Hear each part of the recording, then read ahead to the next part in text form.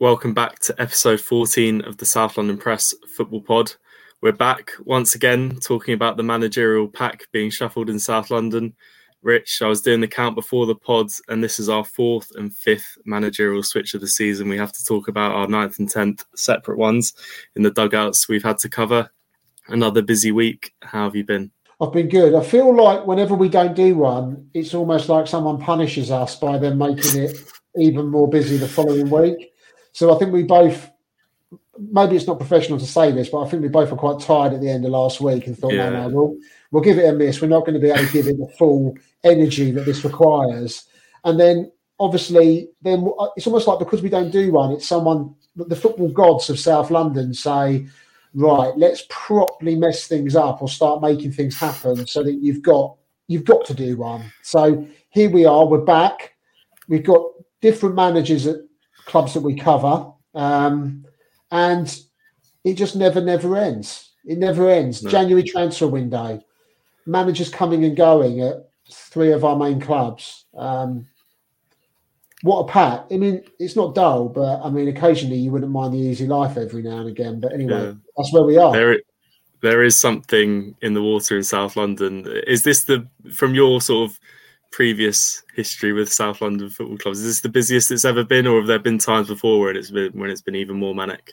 No, it does feel busier because I think the fact that you've had the January transfer window, which was obviously not hectic for all our clubs, but for some, and then the way that there's been the manner of the turnaround of appointments is quite interesting. I just don't think you would normally get that kind of thing happen, because if you look at Millwall in particular, and I guess we'll start with them, they've kind of been a bit of a model of consistency in recent years. If you look at it, Gary Rowett came in October 2019 and was still in place until sort of 2023, early this season.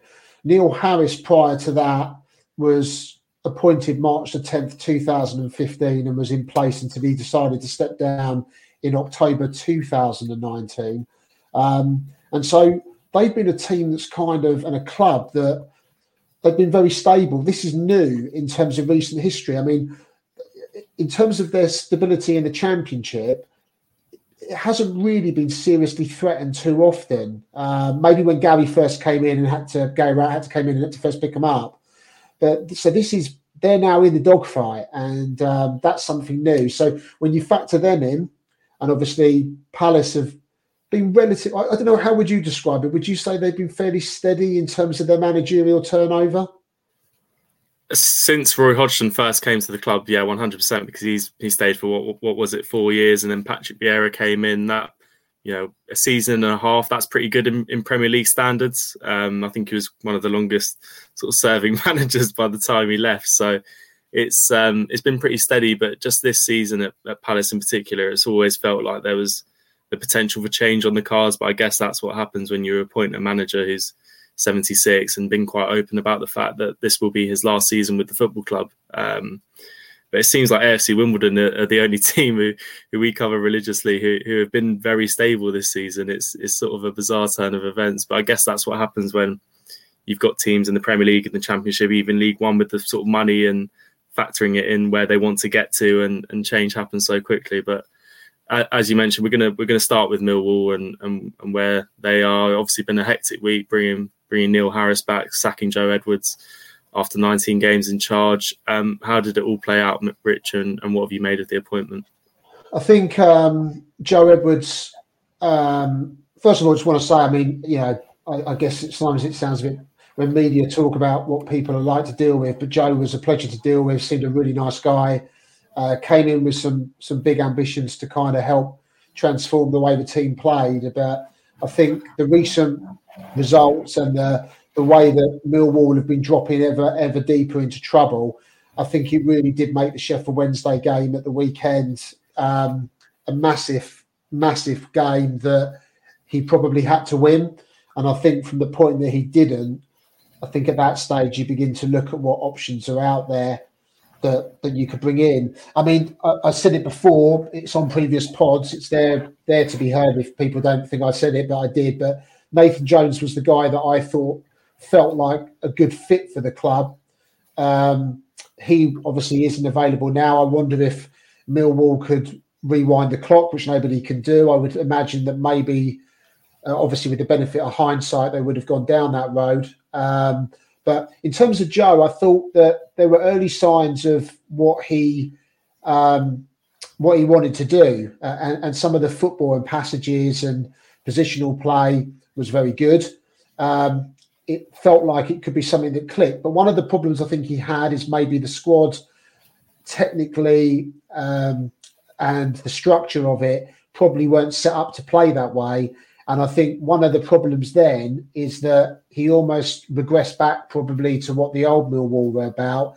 And we saw under Gary Rowett really that even kind of doing the basics and the stuff that Millwall used to do under Gary Rowett this season hasn't always really worked. And so I certainly felt in recent press conferences, the kind of underlying message coming from him was almost, if you read the sort of sub-level message that was coming out, it was, I'm trying to change it and I can't. I don't know what to do. I don't know how to change it. And I think once you get to that scenario, you've then got to look at who you're going to go for. And I said to Dan Marshall, obviously he's been on the pod and covers the games for us. He said to me this week, he said, you'd said about Neil Harris that you thought he'd be back. And I just thought he would be at some stage. I'm not saying I knew that he'd be back now, but I just thought that there would always be a point probably where the club, if they were in a bit of a fix, that Neil is someone that knows the club, knows what it means, knows what players need to do to be accepted as a Millwall player.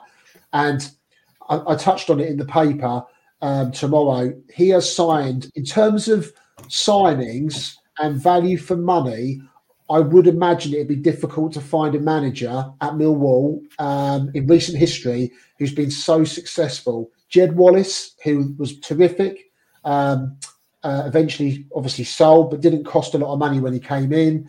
You've got people like Jay Cooper, Sean Hutchison, Ryan Leonard, Tom Bradshaw, George Saville, Bart Bielkowski. All these players are still, those other players I've listed are all still at the club, and some of them have been key players. So you cannot dispute that when Neil was at the club last, even if maybe he ran out of impetus and the team ran out of impetus a little bit when he felt it was time to step down, he did a really good job last time round. So I think it's an interesting one. He's got a hell of a start at Southampton away. Yeah, you mentioned about Edwards' sort of quotes that filter through in the media, and you sort of reading between the lines a little bit. Do you think that's maybe what the Millwall hierarchy saw a little bit, and maybe that's why they've decided to act? I know the run of form hasn't been great, and then when you look at Saturday, a really sort of disastrous loss against the Sheffield Wednesday side who have clawed them straight back in. Was that the sort of straw that broke the camel's back a little bit? Yeah, I think the problem was that the performances in recent weeks had dropped away. I mean, the thing I would say with that is we haven't done a pod since it. Ipswich, the first 15, 20 minutes, Millwall started well. They had, corners, they had set pieces. They forced Ipswich into making fouls and giving away those dead ball situations. And then what happened was Amari Hutchison goes down injured. And I would say that's probably a tactical thing that Ipswich did. I think I tweeted about it at the time. Kieran McKenna gets his players over, has a chat with them, probably sorts a few things out. And from that point onwards, Ipswich are on top. And as soon as they score, it's a question of how many goals they get. And I think on Saturday, Sheffield Wednesday had seen what Ipswich had done and they did the same tactic. They had Poveda go down injured. All the players come over because Millwall had started well, not as well as the Ipswich game, but they'd started the first 15 minutes well. But then after that, Sheffield Wednesday began to get a bit more of a grip.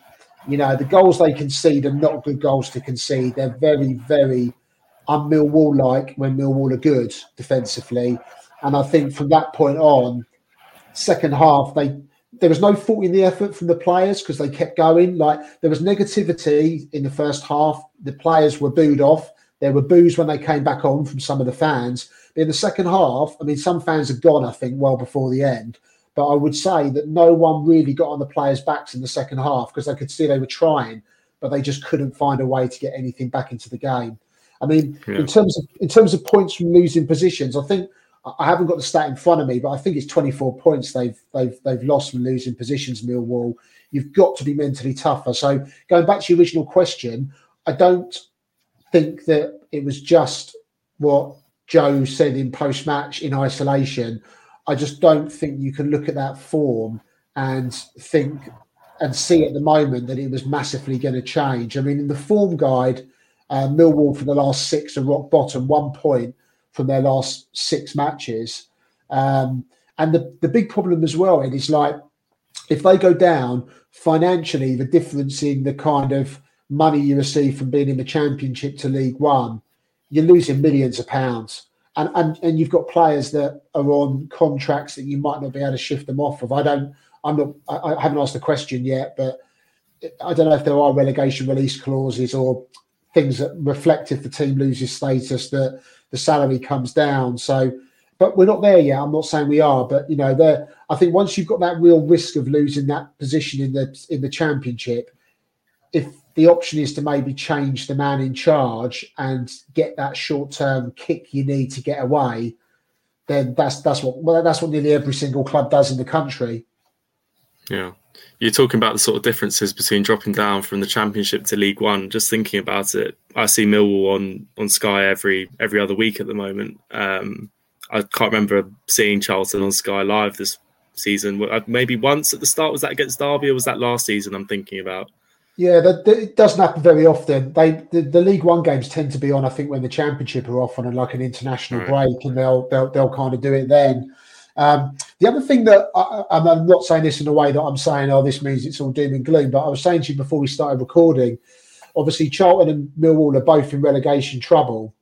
And it's interesting that I said to you, I wondered how many clubs had more than, or it'd be interesting to know how many clubs who've had multiple managers like in a season, the way that Charlton and Millwall have, how many of them have actually stayed up? Because I was thinking instantly of Fulham, obviously my club, and we had Martin Jol in the 2013-14 season, and we went down that year. We basically had Jol, then we had Rene Mullenstein for about 2 and a bit months. He got sacked, and then what we did was we went even more sort of anarchy mode. We went for Felix Magath, who destroyed things, and we went down. And very nearly the following season, we nearly went down again. But we just about stayed up. And that was, again, after more managerial changes. And obviously, I was saying to you as well that obviously Southampton last season, they had started the season with Ralph Hasenhüttl. They then went to Nathan Jones. And then very quickly, as you said who it was, they made another change, didn't they, to Ruben Sellers? Yeah. And so they got relegated as well. So I'm not saying, but obviously interesting that both Charlton and Millwall, unfortunately, have both done the same. You know, you've got Gary Rowett, then you've got Joe Edwards, Neil Harris, and with Charlton, you've got the same situation that you start the season with Dean Holden, Michael Appleton, and now Nathan Jones. But yeah, I can't think of clubs. I mean, I don't know how many the most Palace have had in the season. Off the top of your head, I'm testing you here. What's the most you've had, do you think? I've been thinking while you've been talking about the Premier League reign and permanent managers, I'm pretty sure it's only 2. When Neil Warnock came in, he was replaced by Alan Pardew. Obviously, Tony Pulis left at the start of the... Tony Pulis didn't really take a game in that Premier League. He did take a single game in that year, left on the eve, yeah. So I don't know whether you can count that one, but that was 3 in the space of a season, but although he didn't take a game. No, Palace has mainly just been 2. I'm trying to think even back to the Championship days when Simon Jordan was chairman. Can't think of 3 permanent managers. Obviously, Keith Millen did loads of caretaker spells, didn't he? But he was already part of the coaching staff and usually stayed on. So it's very rare. And I'm even thinking about it. Has there been a club who have done 4? It's one that we'd obviously have to Google. I'm not sure we could do off the top of our heads, but it's just, I'm not sure that constant amount of change is good for any football club. And when you've seen what Millwall have done here, going back to Harris, a bit like what Palace did last season, reverting back to Roy Hodgson, who knew a number of the players, managed to get a tune out of them straight away, with Harris, who obviously knows a lot of the players already in the Millwall squad. It can't be the worst thing in the world, can it? No, I'll tell you another team thinking about it that obviously have gone through them like crazy is Watford. I don't know how many Watford might have had. Just off the top of my head, I suddenly thought they probably have cycled through. And weirdly, at certain stages for them, it didn't really have any effect on them. And I think change isn't always bad. I think sometimes mixing it up fairly regularly. And I don't necessarily think that anyone at Millwall thought that when Gary Rowett left, bearing in mind you've had 2 very long-serving managers, and Neil Harris and Gary at the club, I don't think anyone at Millwall thought that there wouldn't be more of a cycle, a bit more of an aggressive cycle, but I don't think people thought it would be as quick as this. So the difficulty with I would say is that if people said to me what was Joe Edwards' vision for how he wanted to play or what was his principles, I think the biggest problem was because he couldn't get the results, we never really got to see exactly how it would have looked. And there are games, there always are those games that you look at and you think, what if that had happened? You know, like they're going to Southampton on Saturday, and I was at the game at the Den earlier in the season between the 2 clubs, and Wes Harding's header hits the crossbar, and then Ryan Fraser scores in the 3rd minute stoppage time. Now, that could have been 3 points. It could have been a point, but in stoppage time, they concede. There's the game against Huddersfield where George Savile's penalised for the handball.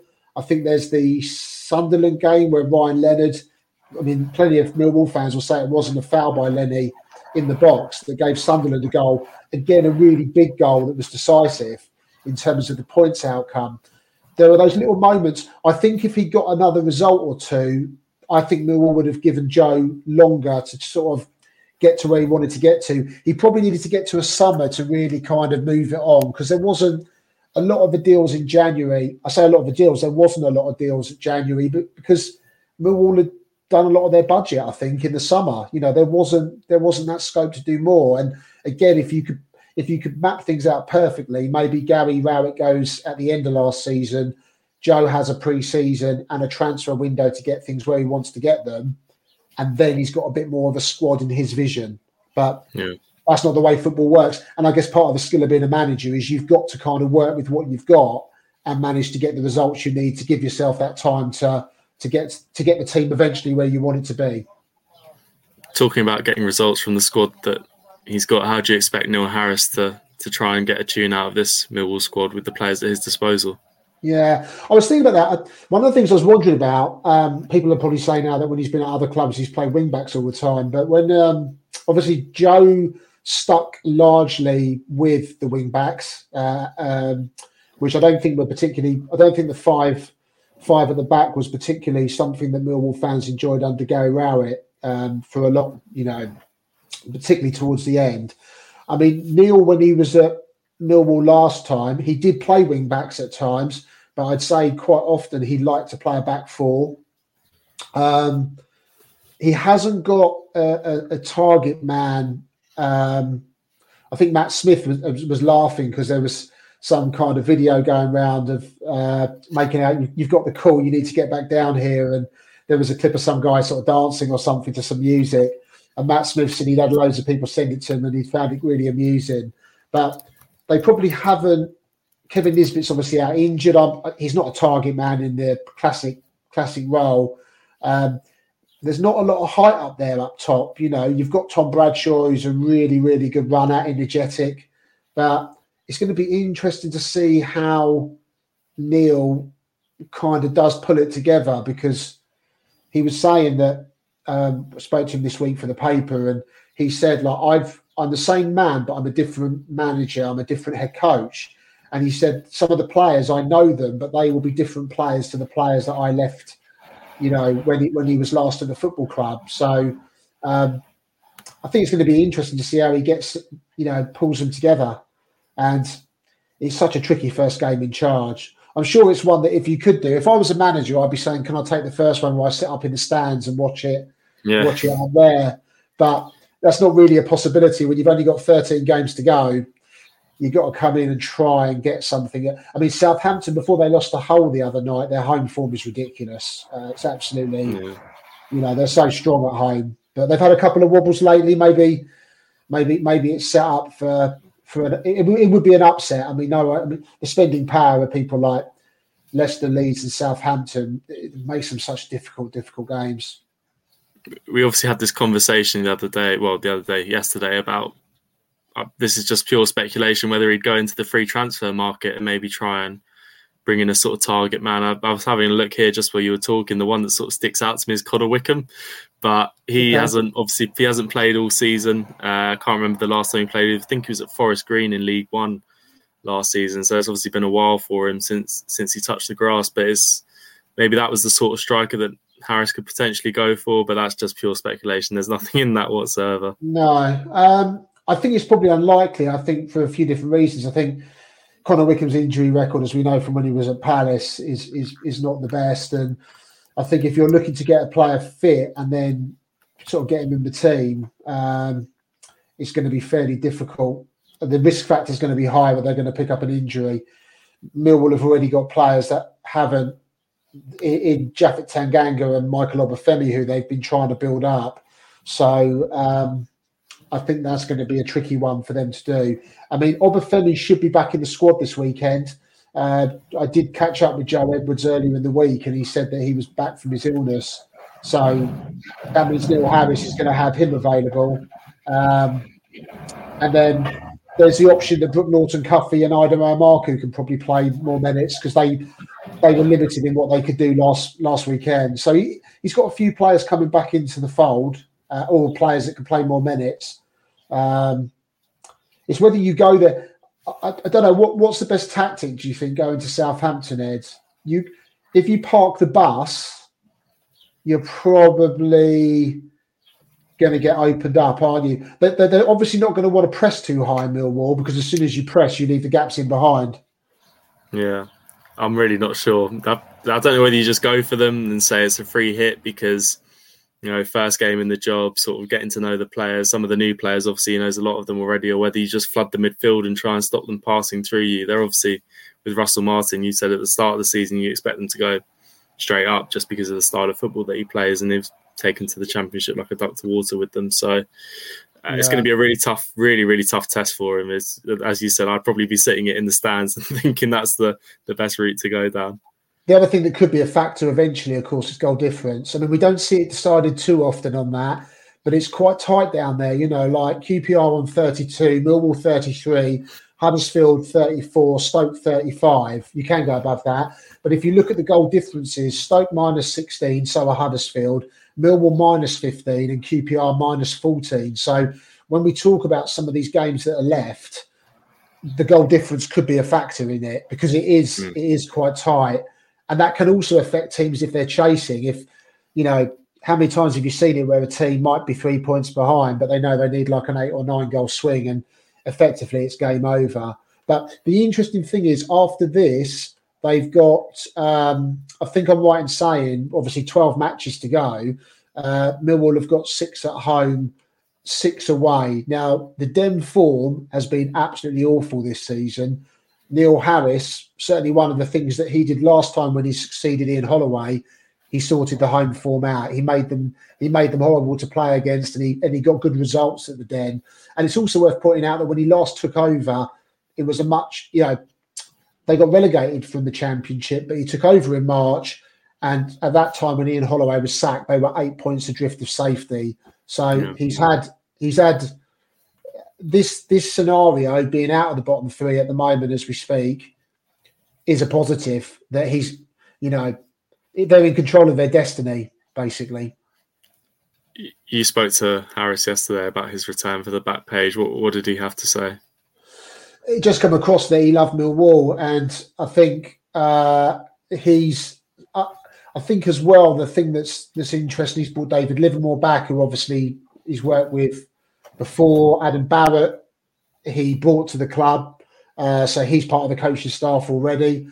I think the key thing that come across from him is just that he gets what Millwall fans want. I think there was a quote he gave me, Millwall DNA is in my blood, he said to me. So, and he talked about the fact that he wants them to play.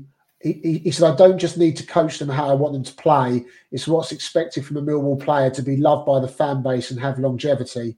And a lot of the players he signed have had longevity at the Den. So I think he realises talk is cheap. He did say as well that he said, I'm not going to make any promises about what we do in the next 2 months or the next 15 months. He said he wants to build. The key is that he wants to build.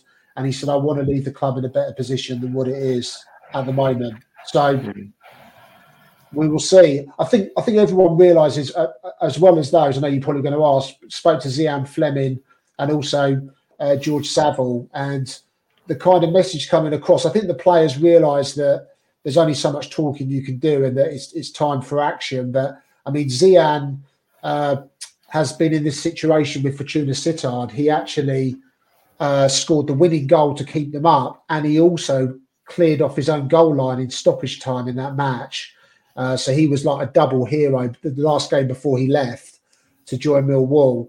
And he said, I absolutely do not want to be having to do that job again of kind of keeping them up. But one thing that comes across when you speak to Zian is that they care. You know, I think people say, these players don't care, they're not trying. It's not that. And even George Saville, who's one of the guys who's kind of been here, seen it, done it at Millwall. I asked him about Southampton, and I sort of said, like, this was before Southampton had lost in midweek. I said, how do you approach it? And his words to me were this: it's in the paper. He said, my message this week will be, if you don't think we're going to get anything from the game, then you might as well stay at home. The attitude has got to be that we can go there and get something out of the game. So it's all good. I mean, they're saying all the right things. Obviously, now they've got to implement it. I'm Jake Cooper, and you're listening to the South London Press Football Podcast. Welcome back to part 2 of the South London Press Football Pod, and it's time to talk about Crystal Palace.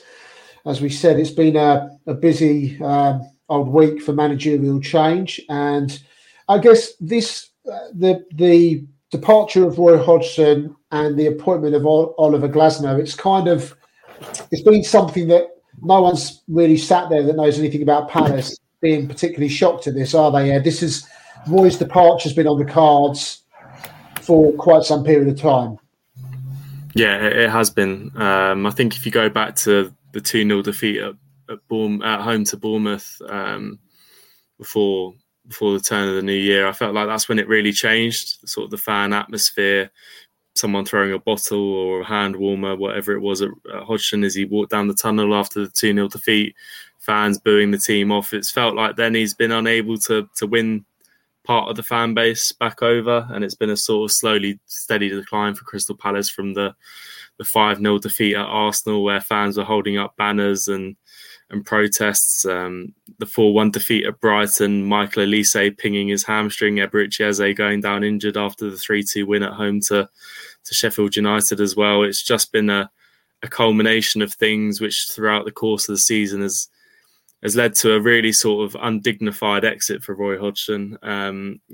What will probably be his last managerial spell. I don't think he's ruling out the chance of going back into football, but certainly with Palace, his chapter is over. It's done. 200 games he got to, some highlights which were fantastic in the Premier League time, but this season overall has just been set up for failure. Really, the inability to replace Wilfried Zaha, bringing in the likes of Matthias Franch, who's obviously not quite ready. I think you saw from his first Premier League start against Chelsea, extremely raw. There are some real talent in the squad, the likes of Eze and Elise, but Hodgson's been unable to use them, and I think they found it really difficult to get goals from the team, to find a tune of playing without those two. You only have to look at Palace's last 2 wins, the 3-1 win against Brentford and the 3-2 win against Sheffield United. Those 6 goals all were scored by Eze and Elise. So it's been a really tough few months for Palace, for the hierarchy as well. I know Oliver Glasner did his first interview with the club yesterday, and it was obviously published this morning, and he's talking about that there were sort of plans in place for him to come in over the summer, but that's been accelerated. I think that's probably slightly sort of maybe bending of the truth a little bit. I think Palace, particular of some sort of the hierarchy, maybe wanted to keep Hodgson until the end of the season, but Glasner's been pushed forward by John Textor, the largest majority shareholder of the football club. He obviously wanted to point him for Lyon during the summer, didn't quite get there. Now he's got him at Palace, and he's got a really big game coming up for his first game in charge. They host Burnley, who are almost sort of dead to rights in terms of where they are in the table. Them and Sheffield United are the two you're looking at to go down. And then it's a fight between Luton, Palace and Nottingham Forest and Everton for that final spot. He's going to be without Eze and Elise. Elise obviously long-term. Eze not a million miles away, but maybe just not risk for this one. But it's exciting at the same time. Glasner's obviously really highly rated, done very, very well in Germany, taking Wolfsburg and Eintracht Frankfurt to Champions League football, winning the Europa League at Eintracht Frankfurt. So I'm sure there's sections of the Palace fan base already booking their time off from work next season for the following season for their trip around the continent. But it's a massive risk at the same time, because you're appointing someone with no Premier League experience, and Palace are in a dogfight and haven't got many tools to get out of it. So it's a strange one. It's obviously, on one hand, the football club, it looks like it's going to start going places again after a season where, as I mentioned at the start, when you reappoint a 76-year-old who isn't going to stay around for much longer, it's very much short-term planning. But now there feels like there is a plan for the future in place. It's just whether Palace can get over the line in these final few games of the season, retain their Premier League status and go again in the summer. Obviously, they're going to lose, I think, a few of their real assets this summer. The likes of Mark Gahey, Michael Elise, Eberich Eze, even Joachim Andersen's entering the final sort of year or so of his contract, I think. So it's going to be a big rebuild. Oliver Glasner's going to have the chance to spend money and implement what he wants to do in the squad. It's just whether Palace can get it over the line now. And obviously, this week's paper, I say obviously, no one knows this, but we've got obviously the latest Adam Sells column. And he does tend to get a bit of a stick sometimes for his vigorous defences of Roy Hodgson in the past. And I was jesting with him this week about needing an explosive squad to handle his column when it came over to me. It's in the paper today. People can read it. It's very extensive. He's put a lot of work into it. And the thing I always admire about Adam is that he's not going to change his mood or change his mindset just to please people. And I think some of the stick he's had on social media is ridiculous, because if you don't agree with someone, you don't necessarily need to make it quite personal at times. But his piece is in the paper. His headline that he had for it was unfathomable, undignified, unlucky, unfair. So that's his kind of summary of the situation with Roy Hodgson. I don't know whether we ever did see. Do we ever feel that Roy had enough of the tools or enough sort of resource behind him to maybe see exactly what he could have done with the football club? I don't know, over both his spells at the club. I don't know. I don't think so. No, I don't think he was dealt a fair hand at all, really. If you look at the first stint before he left for the first time round, in that first season when he had Johan Kapay and Ruben Loftus-Cheek and Wilfried Zaha, I think that's probably some of the best football I've seen at Crystal Palace. They then took the route, because of the high wages they were on, the likes of Patrick Van Aanholt, Gary Cahill, Scott Dan, Andros Townsend, those who left when Roy Hodgson left the football club. They chose the route of sort of running these big wages down and rebuilding with a new manager who was going to take the club forward, which they did with Patrick Vieira. They did that very well. Mark Gahey came in, Michael Elise, Eze had been there for a season. Conor Gallagher came in on loan. It was a really good squad. Wilfried Zaha was finding some of his best form. And then when Roy came back again, got the best out of Eze and Elise. They were playing some wonderful football again for those final 10 games, and that was without Wilfried Zaha. And then you go into this season, you lose Wilf, fail to replace the club's greatest ever player. Michael Elise and Eze get injured every other week at the moment. Sheikh Doucouré gets ruled out for the season. Eze, Elise, Doucouré and Mark Gahey, Palace's four best players, have all been injured at points during the season, and they've all only been on the field once this season, and that was the game against Luton. So that just tells you how difficult it's been for Roy Hodgson to really get a tune. I think Roy and Ray would both, Ray Lewington that is, who's also left the football club, I think they probably both admit that they find it difficult to try and get a tune out of this squad. So it's going to be really interesting to see if Oliver Glasner can come in and do that. I think he's presented, although I don't think there'll be much change from the team against Everton on Monday night. They picked up a point, obviously implemented his style of play a little bit in that, although it was very much Roy Hodgson's team. I don't think Glasner had any impact on that, although Sky would like to beg to differ. I think it's going to be really interesting to see what he can do this Saturday against Burnley, because it's a must win for Crystal Palace. Yeah, I was looking at it, and I've just had a quick look now. And when you look at the remaining games, you're 5 points off the bottom three. I think you'll be fine, but I just think that some of the players coming back, even like Eze coming back, I just think you've got enough in the squad. As we say, we're looking at probably one relegation. You'd think one position that needs to be filled. But you look at your remaining games, and the two, obviously you've got 1, 2, 3, 4, 5, 6, 7 home games left. But the next two look massive to me at home. Burnley and Luton. You've then got Newcastle, Man City, West Ham, Man U, Villa. So, I mean, if you win those next two home games, you're not a million miles away from being pretty much maybe out of it, are you, really? So they are massive. And then you look at the away games, Tottenham, Forest, Bournemouth, Liverpool, Fulham, Wolves.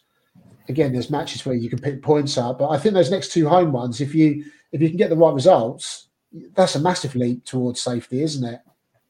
Yeah, I mean, the hierarchy see 38 points as the magical cut-off to secure your Premier League survival. I think it's pretty remarkable, really, that Palace do have the number of points that they have already. They've obviously been desperately bad in some games this season. Arsenal and Brighton immediately stick out.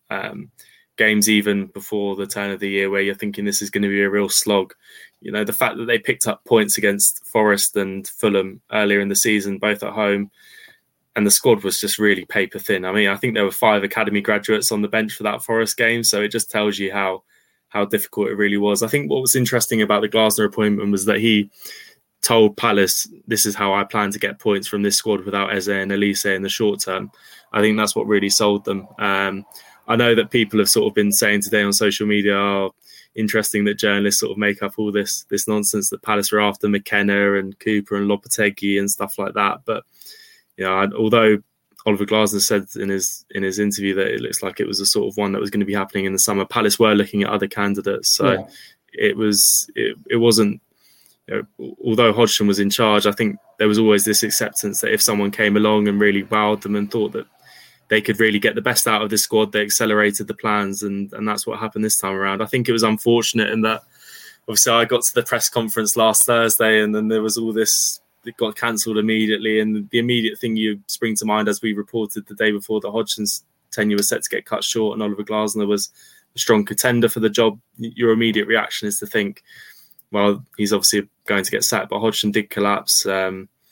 Looks like he's making a full recovery, which is obviously the best news that there could have been. So wishing him the best as well. A remarkable man, and when you're in his company, sort of hearing his stories about football, I'm going to miss them, because he was it was a real pleasure to sort of work with in terms of that press conference sort of communication. But there's a new man at the helm, very highly rated, got lots of ideas. Looks like he's fallen out with a couple of sporting directors as well in his previous stints as management. Obviously, that's his background he's come from. So I think it's going to be a really interesting summer for Crystal Palace. And as you're talking about, these two games at home, Luton and Burnley, are the massive ones to. If you get wins in both of them, you've almost guaranteed your survival. Because although Luton are putting up a fight, I'm not sure whether they've got the wherewithal to quite make it. They're going to give it a really good go and a much better go than everyone's thought about. But I don't know whether they're going to quite be able to do it. No, and I mean, going back to the Glasner thing and the fact that people are saying, well, Palace were never in for these other managers.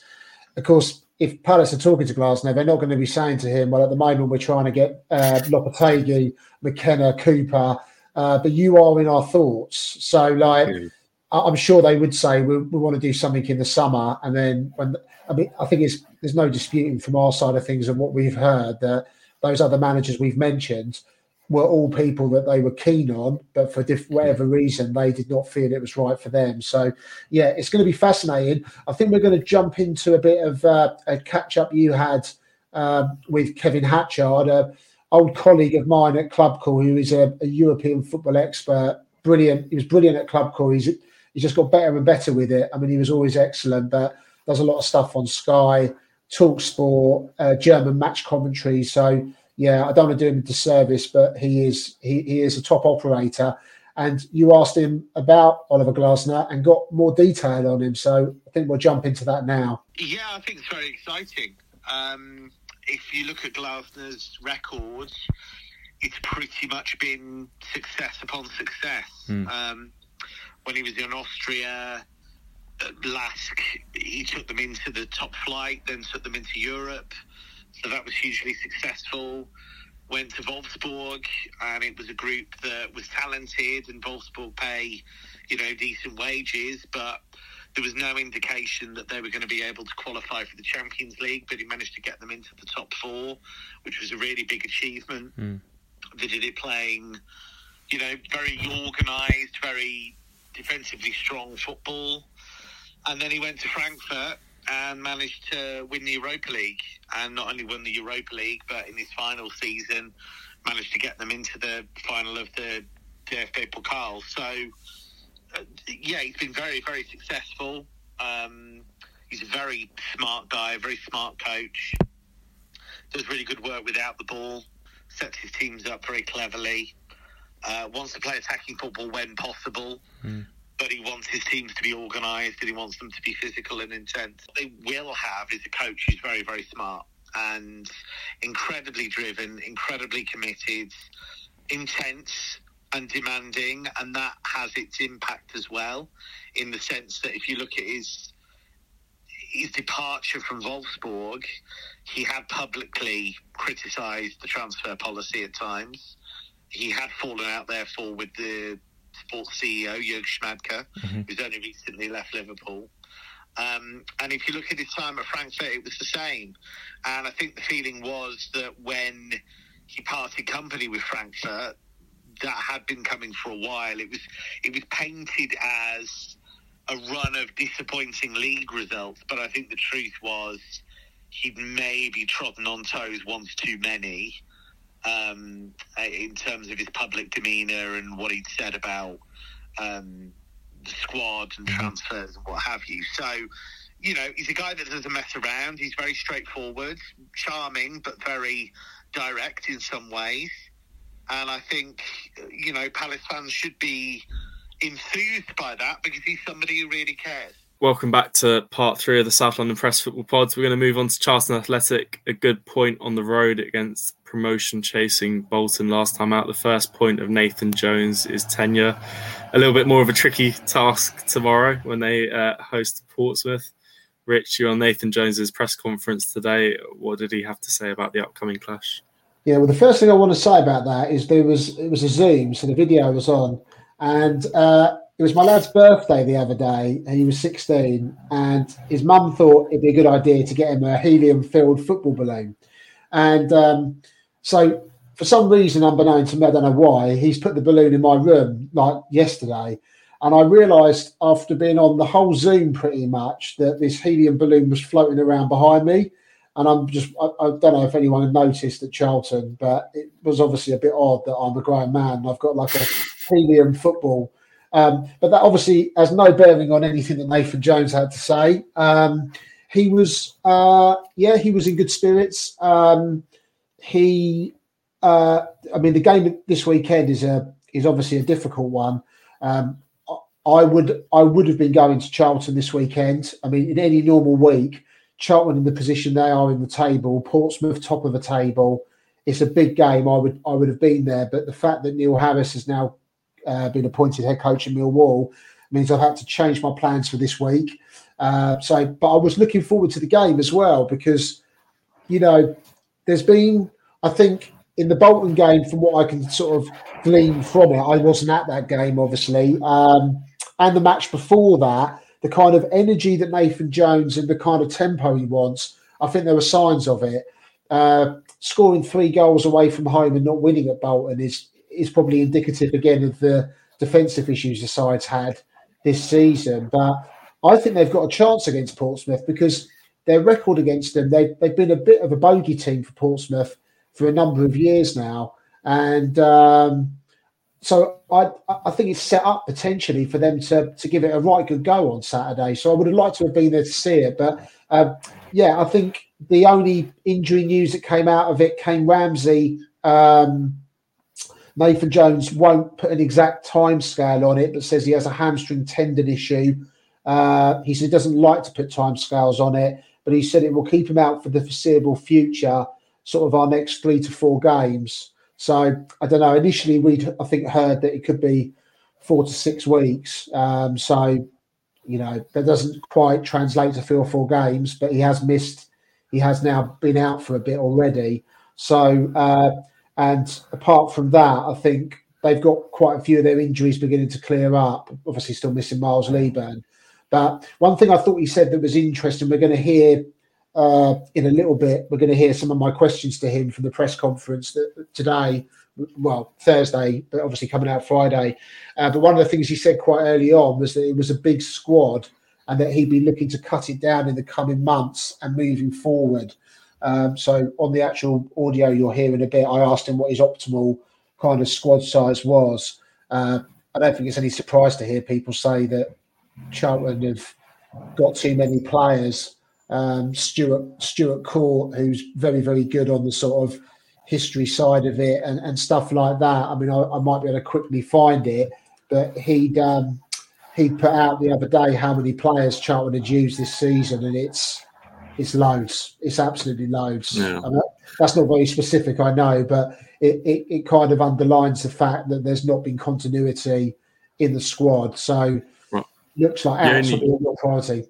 You only have to look at what Nathan Asimwe was part of the first team squad at the start of the season, wasn't he? And now I guess he's nowhere to be seen. I wonder if he's one that the club, how old is he? 18, 19, something along those lines. So I wonder if the club could look to get him out on loan to a National League team before the window closes. I think their window closes in March. I mean, we'd heard that there was the possibility of him going out on loan towards the end of the January transfer window. It didn't materialise for one reason or another, but I wonder if that's one they're looking at, trying sort of just for this last part of the season to get him a bit of football. Yeah, they might do, and I think the same feeling was that Karoy Anderson might go out. Well, of course, Karoy's now come back into the team and he's playing, and obviously Nathan Jones as well has also brought Daniel Kanu in. I mean, it's interesting that at Bolton the other day, Alfie May, who's got 20 goals but hasn't been in great form, hasn't been in scoring form of late too much.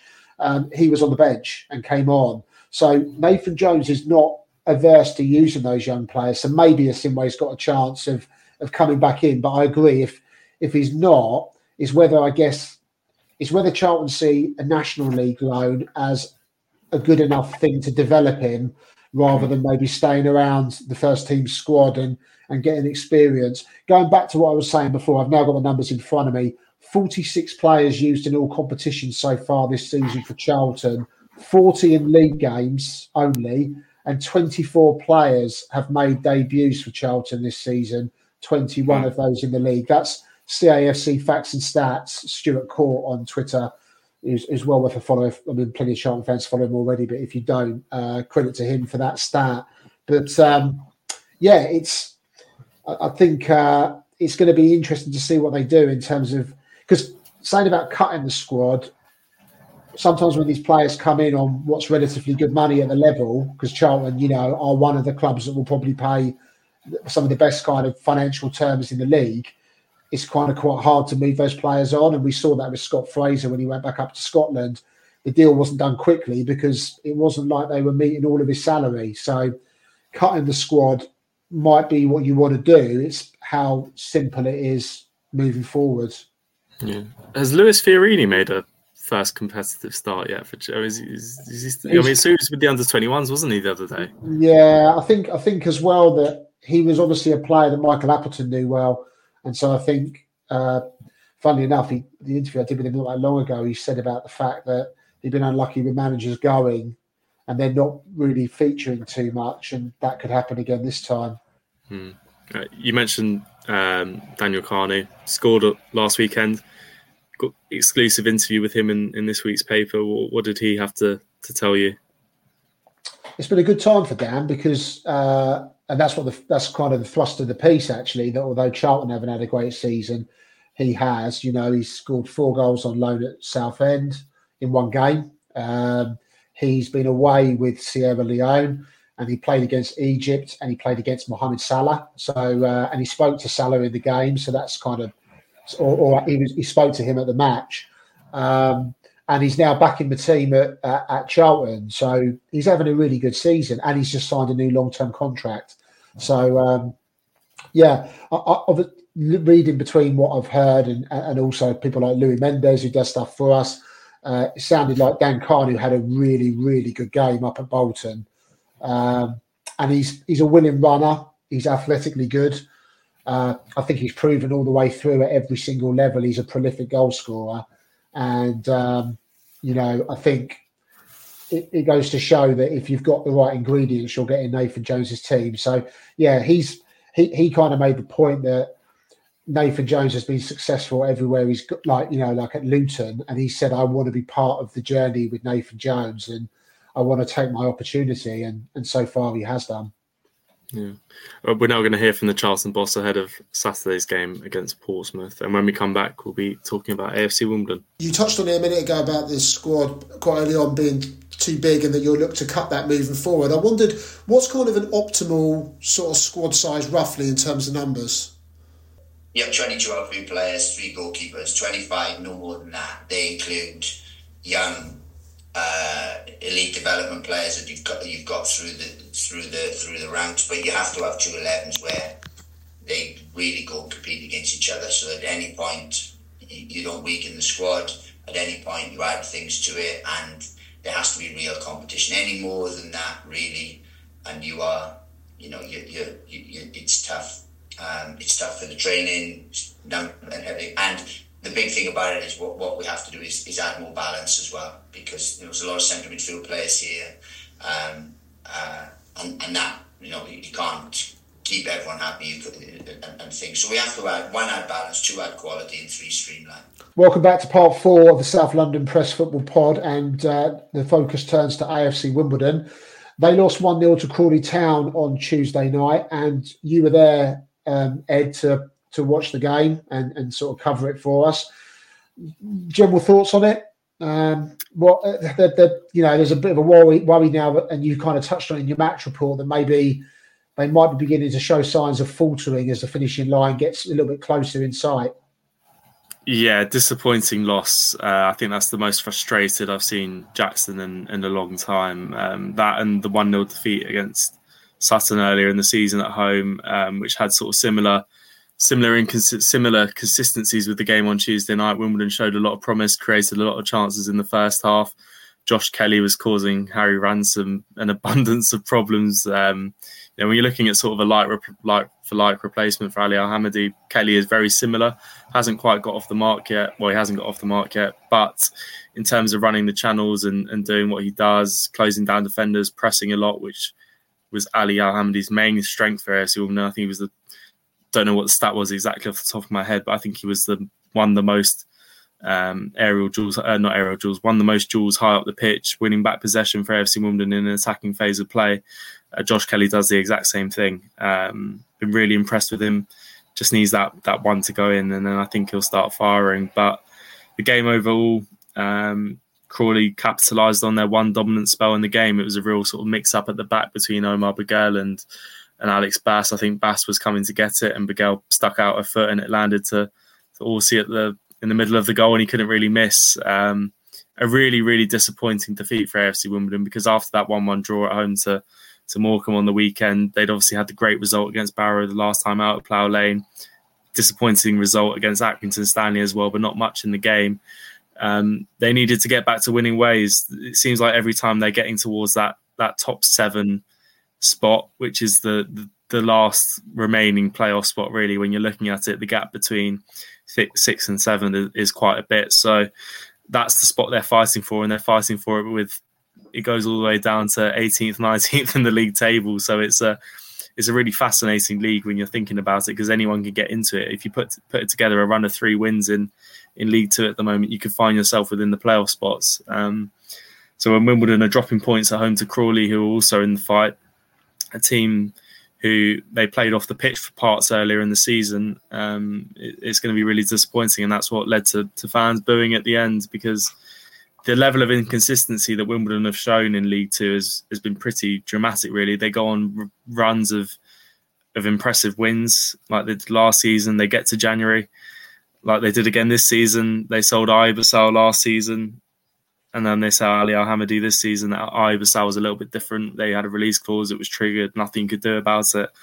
This time around, the offer was too good to turn down from Ipswich. And they're going through a real sort of gelling period at the moment. The back four is a makeshift one. Lee Brown, who's done well, is playing at centre-back alongside the experienced Alex Pearce. Those two are obviously in their mid-30s. And when you've got a pacey attacker running at them, it does strike a little bit of fear into you. But it's a period where FC Wimbledon, because they've been out without Jake Reeves and Josh Neufeld as well, they're going to have to get through it. And if they're lucky enough to still be within the playoff spots come the next few weeks, I think they'll be looking at giving it a real go. But they have to make sure that they're still within touching distance. Otherwise, they're going to get swallowed up by this massive chasing pack. After a sort of defeat, you're quite often, there seems to be fans. I saw a few fans that were saying about the fact that, Jacko signed a new 2-year deal, and was the timing right? Should we have waited sort of further down the line to make that call on what was happening managerially? I guess you're always going to probably get that after a defeat, but or some results don't go your way. What do you make of it? I mean, when you look at it and people are kind of questioning, was it the right time? What would you say? I think when you're looking at trying to get the likes of Omar Bagal and Armani Little to sign new deals, they're obviously entering the final few months of their 1-year deals that they signed in the summer. They need to know who the manager is going to be if they want to commit their future. And they've obviously built up this great relationship with Johnny Jackson. He's getting the best out of both of them. I think Little and Bagal have really been the shining lights in the season so far.